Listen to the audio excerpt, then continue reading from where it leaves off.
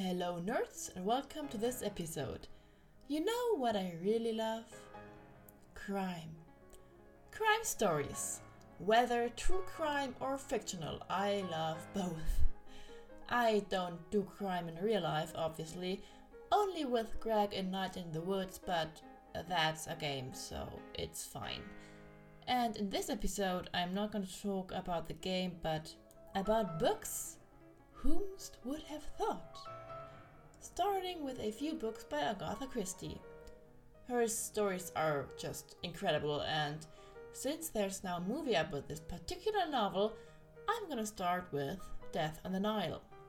Hercule Poirot is about to be on vacation, on a tour along the Nile River on board of the steamer Karnak. His break soon ends when he is approached by the successful socialite Linnea Doyle. She fears that her former best friend Jacqueline de Belfort is stalking her. Linnea has recently married Jacqueline's fiancé, Simon Doyle, which made Jacqueline not particularly happy, but quite resentful. Understandably, kind of. He tries to unsuccessfully convince Jacqueline from pursuing her plans. She still somehow manages to follow the married couple and board the steamer. Linnea has a near-death experience before she gets shot in the head a few days later. Of course, Jacqueline is accused of having shot her old friend, but did she do it? While she was upset about her friend marrying her fiancé, she still cared about Linnea and seemed to be quite devastated when she heard the news about what happened to her. If she really did shoot her, Linnea had it coming. She wasn't exactly nice, so I didn't like her very much. And this was one of Agatha's best works, in my opinion. The storytelling was phenomenal and I enjoyed getting to know the characters. I couldn't put it down and I'm glad that there's gonna be a movie. Let's just hope that they didn't mess it up somehow. The next novel is And Then There Were None. We all know the trope where a group of people go into a hotel and after a while they notice that they can't get away because of a snowstorm, a lack of signal, or something like that. Then, one morning, they discover that one of the group is dead. And it wasn't a heart attack, it was murder. And now they realize that there's a murderer in the midst. But who? Well, depending on how well of an author it is, it's either completely obvious or, like in Agatha's case, the reader has no clue who the killer might be, throwing suspicions around like the characters in the book.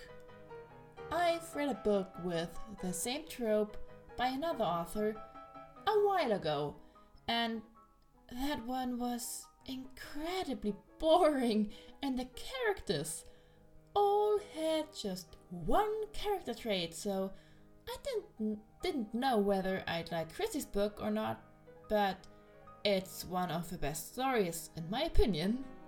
So I guess some authors just are better at writing this trope, I guess. In the book, 8 people received an unexpected personal invitation to stay on a small, isolated island. Already a good start. Arriving, they meet 2 people who give them instructions, and in their rooms they find a framed copy of the nursery rhyme 10 Little Soldiers. And then before dinner, they notice that there are 10 soldier figurines on the dining room table. What a coincidence! To make it even weirder, a gramophone record plays during dinner, accusing each of them of murder. The guests, of course, have been tricked into coming to the island. Who would have thought that? And they find that out pretty soon. The boat which delivers supplies also stopped arriving.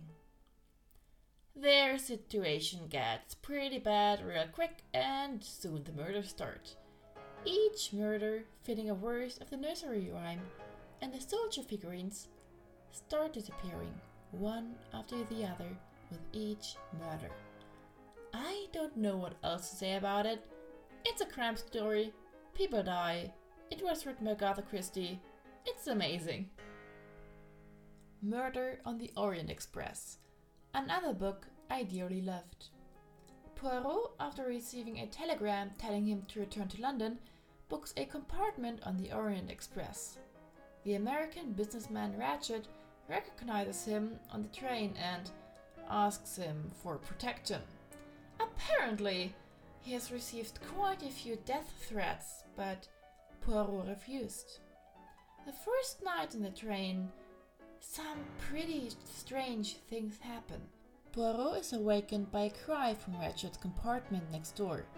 The train's conductor checks it out, but it was nothing. Poirot gets told that the train is stuck in a snowdrift before he hears a loud thump next door. He then goes to sleep. The next morning he gets informed that someone died, but who? Well, Ratchet, of course. He got stabbed. Not once, but 12 times. Someone really wanted to make sure he doesn't wake up again. And since there was no way for the murderer to escape in the snow, they were still on the train. Again, a wonderful story. Throughout the book, it grabbed my attention, and I never would have guessed what happened in that night. There's also a movie about it, but I haven't watched it yet. I'm not really good with watching movies. I kind of procrastinate a lot, and then I end up never watching the movie I wanted to watch because I'm just too lazy to watch a movie, and I don't know if I'm ever gonna watch it. Maybe at some point. The next book on my list is Appointment with Death. Already a promising title. The only appointment I'd go to without hesitation. The book starts with the Boynton family. Mrs. Boynton is such an awful, unpleasant person. It is not a surprise that she was the one who got killed later. Within the family, there are quite a few things that get revealed throughout the book. First, though, the dead body of Mrs. Boynton is discovered with only a needle puncture in her wrist. Now, Poirot, who coincidentally overheard someone saying, "You see, don't you, that she's got to be killed," claims that he needs merely 24 hours to solve the mystery by just interviewing the suspects. The plot thickens as suspicions arise, and the family members blame each other, surprisingly. That one was really fun to read. Poirot only having 24 hours just added to the suspense, and it didn't get boring once. I loved reading about what the characters had to say and how Poirot solved it in the end. Of course he solved it. I don't think that there's a book where he doesn't solve a mystery. Would be fun though. If the main character died and the bad guy took over the plot, I'd read the heck out of that. Anyway, that's it about this one, since I don't know what else to say without giving any major things away. Next one. Crooked House. That was one of the first ones I read of Agatha's books, and that is also the one I got on the day I had my job interview in the bookstore where I'm an apprentice now. Anyway, Charles Hayward returns home to be reunited with his girlfriend Sophia Lenoides. Upon arriving home, though, he reads a death notice in the newspaper about Sophia's grandfather. It is revealed that he didn't die of old age, but he was poisoned with his own medicine. Hayward later agrees to help his father, who works for the police, to investigate the crime. He becomes a house guest at the place where the grandfather died, and there he talks to the others, hoping that one might slip up and give him a clue. It's a little tricky since all the family members knew of the eye medicine. They all had a motive and opportunity, but one thing they did not have. None of the family members had an alibi. Would have been so easy if the murderer was caught within the first 50 pages. Gotta give a clue here and there, but never too many. Otherwise, the crime is solved too quickly. The motives are, by the way, mostly money, of course. What other motive is there to have besides money? There's also a 12-year-old child in this house, and I found her incredibly annoying.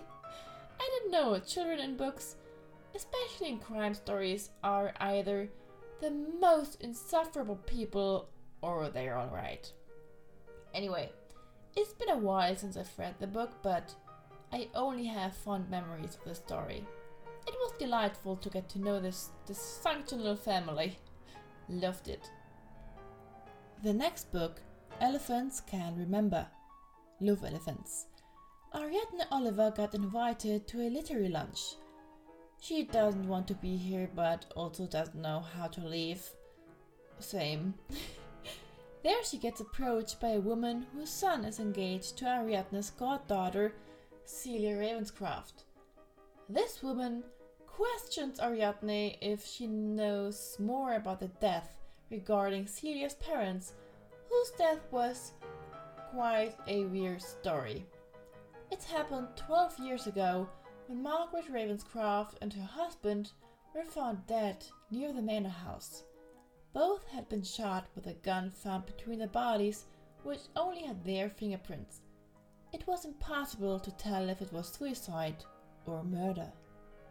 Mrs. Oliver hasn't thought about it for a while, but now it doesn't let her go. She talks first to Celia, who she hasn't talked to for a while, and after that she tells her friend Poirot about her situation. Both talk to old witnesses and find out that Celia's mother owned 4 wigs, which in their eyes were too many wigs for one person, which isn't their place to say, but anyway. After judging the dead woman for having too many wigs, they discover that their dogs suddenly started biting the wife a few days prior to her death. In this story, there are a bunch of plot twists and you find out a lot of things about this family, which was a lot of fun. I was intrigued pretty quickly by the weird mystery around those people's death in the past, and it didn't get boring once. Can only recommend her books, some of them. There are some that I didn't like as much, but this episode is about the ones I actually enjoyed, so there you go. And that's it with this episode. And I don't know if you've noticed, I hope you did, but I have a microphone now. It was so much fun to record with it. I love it. I was really excited to record this one. Also, I've already recorded the episode for March. That one, however, was recorded without the microphone, so it's gonna sound a little different. The next episode is gonna be a little historical, so stay tuned, and until then, goodbye!